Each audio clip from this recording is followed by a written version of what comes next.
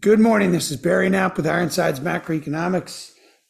It's 7:17 a.m. Eastern Time, and I am coming to you from New York City, where we'll be all week, other than a quick trip to Boston on Wednesday for a client lunch. Our note this week was titled "The Dog That Didn't Bite." That's a reference to earnings season. So we began the note by recapping what went on last week, which of course was just a absolute smorgasbord, I suppose, of incoming data on fiscal policy, on earnings, and macro data, as well as the banking problems simmering in the background. We obviously know a lot more about that this morning with the J.P. Morgan takeover of the remnants of First Republic Bank from the FDIC. The next section was about earnings season, the dog that didn't bite. We then wrote about GDP and the incoming data a little bit. The new supply side economics was the title of that section.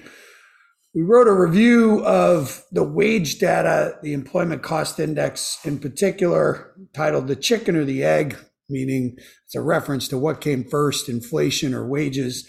We went back and looked again on at the timeline of the 2011 debt ceiling, market-related sell-off, and then wrapped it up with a little bit of an update on our markets view. So first section, titled "Low Expectations," was primarily a reference to Speaker McCarthy and what we thought would be his ability to get that debt ceiling deal passed.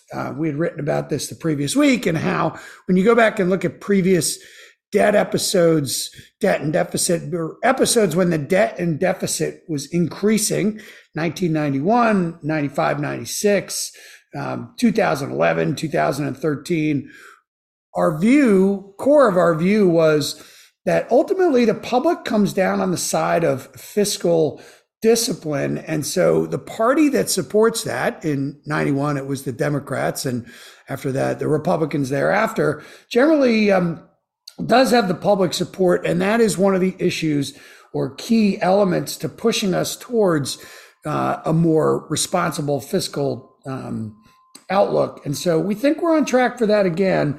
Ultimately, we were asked, is this equity market positive or negative? And in the short run, I suppose, getting a deal done and forcing the Biden administration to negotiate might mean for more political brinksmanship and a higher probability of a risk-off event. But ultimately, if we're right and there is a debt or deficit deal, a deal to cut spending, that would be very good news for the longer-term inflation outlook, and that would be equity and bond market positive. So the incoming data last week was fairly mixed. We thought that core PCED, or personal consumption expenditure services less rent of shelter, at least our calculation of it had it coming down from 3.1% annualized to 2.9%. So that was certainly good news. The GDP numbers we did not view as particularly good news. Sure, underlying domestic demand was pretty okay because it was mostly inventories that caused the weaker than expected headline number, but the details bothered us, weaker investment in particular. I'll come back to that shortly. Case-Shiller house price numbers ticked up. That underscores how the Fed can damage both demand and supply. And in this case, the reduction in supply of housing is a core issue. And so the Fed created a problem that they're going to have a lot of difficulty fixing in terms of driving house prices still 36% above where they were pre-pandemic using the Case-Shiller model. And then the employment cost index was weaker than expected on the headline. So that probably keeps the Fed on track for another 25 this week. 25 basis points, that is. We don't think they should be doing it, but again, we'll come back to that. We did get strong earnings, but the banking situation and the chart we added around this weekly audio summary of our note shows that we're still very much concerned about a contraction in bank credit, and there is, again, no easy way to fix what the Fed did in 2020 and in 2021, which was put excessive liquidity into the system and force the banking system to buy, some cases, high quality assets at the wrong prices. In other cases, they've accumulated commercial real estate over the course of a decade or more, which people like Charlie Munger have commented on, and that is going to be a more intractable problem. So one final point on this, we thought that the Fed's analysis of the Silicon Valley Bank failure was completely misguided. Sure, bank management's at fault. Sure, regulators didn't catch it, but there's no discussion of monetary policy here. That's really at the core of the problem. And the Fed's lack of acknowledgement of that really is disquieting to us. If they truly believe that their policy had nothing to do with the failure of Silicon Valley Bank, First Republic Bank, Signature Bank, we're in deep trouble. There is no true way to separate monetary and macroprudential policy. So moving on to earnings, there was a couple of key differences that we've had over the course of the last year from some of the equity strategists out there that have been looking for 20% earnings declines. One is when we look back in history at periods where nominal growth is strong, we have much smaller earnings declines. And so strong nominal growth, because earnings are nominal, means that we had this earnings price level shock, and we put the chart in the note to demonstrate this, that we do not think that we can or will retrace without a deflationary episode. So we don't think that's likely. And we just pushed earnings to a newer, higher level. Now, what that means for the growth rate going forward is something different.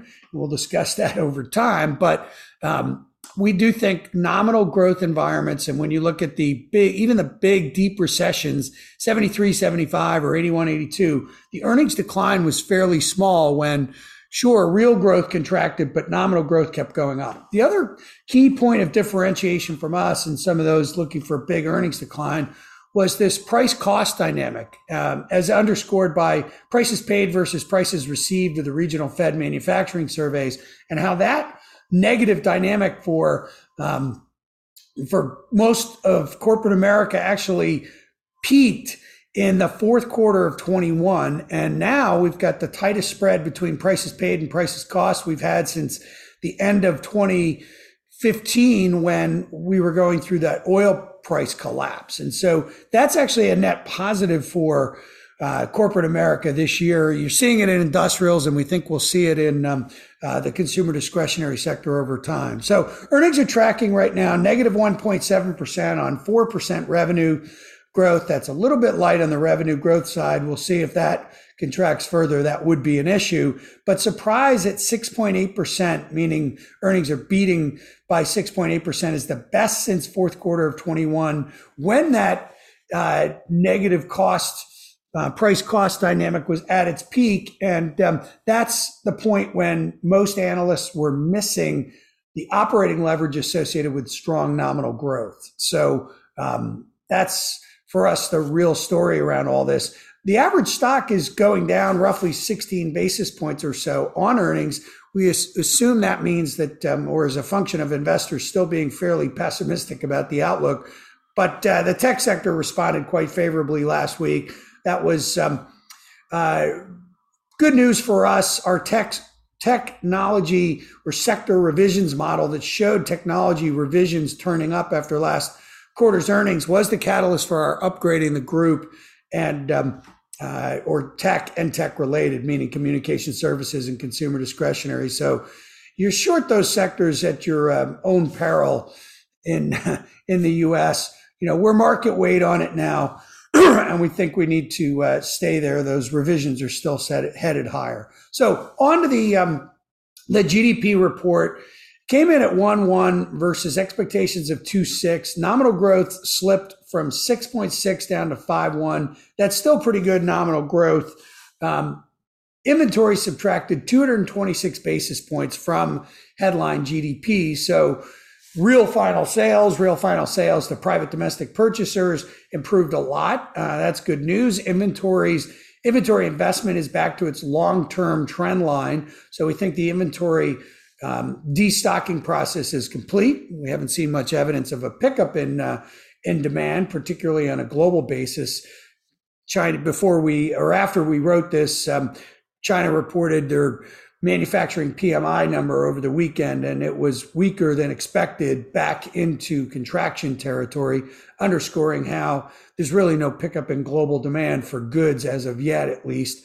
One of the things that really bothered us about this report and why we referred to it as new supply side economics was non-residential fixed investment slowed from 4% down to 0.7%. Equipment investment contracted considerably. Structures investment went up. And this underscores a policy choice to us.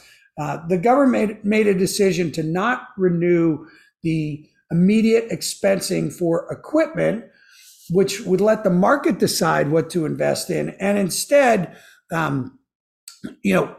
there were a couple of big fiscal plans, the CHIPS Act, the Inflation Reduction Act, that funnel money into the semiconductor industry, funnels money into green energy. These are government policy choices. We're really disturbed by the government allocating capital. We described it as the fatal conceit, using Hayek's term on that. And it's not a particularly rosy outlook for us going forward, is that the government should be making these choices. And so that mixture of GDP wasn't particularly favorable from our perspective. Now, on to the wage piece. Through the first quarter, average hourly earnings, the annualized rate fell 33 basis points. The Atlanta wage tracker went up 30 basis points. We were looking for ECI, employment cost indexes, to settle the debate. It fell 7 basis points annualized and is right on top of the average hourly earnings number. So going in the right direction, but still at roughly 5%. The Fed would view that as an unsustainably high level. They figure productivity is probably running 150 basis points. So that translates to a 3.5% inflation rate. We think this is the wrong way to think about it, but it is how the Fed thinks about it. And that's why we titled the section, "The Chicken or the Egg." There's two Fed policymakers on either side of the hawkish, dovish spectrum, Austin Goolsbee and Jim Bullard, who believe that wages are not playing a big role in determining inflation. But nonetheless, I think that's at the core of a Fed belief. So that wasn't particularly good news and does push us towards 25 basis points again this week. Going back to 2011, we just wanted to walk through the timeline. On August 2nd, the Budget Control Act was passed. That led to the first two declines in outright declines in government spending since the Korean War, and then a 2% cap that stayed in place until 2018, when President Trump cut a deal with Schumer and Pelosi to bust those caps. So that in and of itself was a positive development, but it occurred amidst growth concerns. 4 days later, S&P downgraded the U.S. sovereign debt rating. Italian bond spreads to bunds were blowing out from roughly 190 basis points to 390 basis points while this was going on. And then on August 9th, the FOMC was looked to provide some additional policy stimulus. Didn't really give any. They did change their forward guidance from state dependent to time dependent, saying they were going to keep rates low until 2013. Helped the markets a little bit, and ultimately the S&P 15% decline from August 2nd through August 9th did stop, but the market struggled thereafter. So this is the 2011 analog we're thinking about as we march towards yet another debt ceiling battle, at least. So on a broader market outlook, which is how we wrapped up the note this week, we're still in a disinflationary environment. The household sector is still in good shape. That's the good news. Our 95 analog, this idea that as the Fed pauses, the market retraces the entire decline and goes on its merry way, is not completely dead. We probably, if we were still in the business of publishing explicit S&P 500 price targets, like when we were Barclays equity strategists, we'd probably have lowered, our 4,800 or so target, the idea that we'll have a complete retracement to something a little bit lower than that. But, listen, the market is at the top of the range. The seasonality is going to get a little worse here. We remain concerned about the banking system. We remain concerned about the liquidity effect of getting a debt ceiling deal done and having a pickup in issuance. Nonetheless, upside calls are cheap. So we're suggesting not to re-engage or put a lot of money to work right here, but have some calls in the portfolio if you're so inclined, because there is a chance that that the market grinds through all this. So far, it's been doing that. Again, we're concerned about liquidity, and we're concerned about the banking system, but sometimes the market surprises us, and that's why we suggested those upside calls. We don't see much value in the Treasury market here either. So that's it for me this week. Barry Knapp from Ironsides. Have a good week, everyone. Thank you.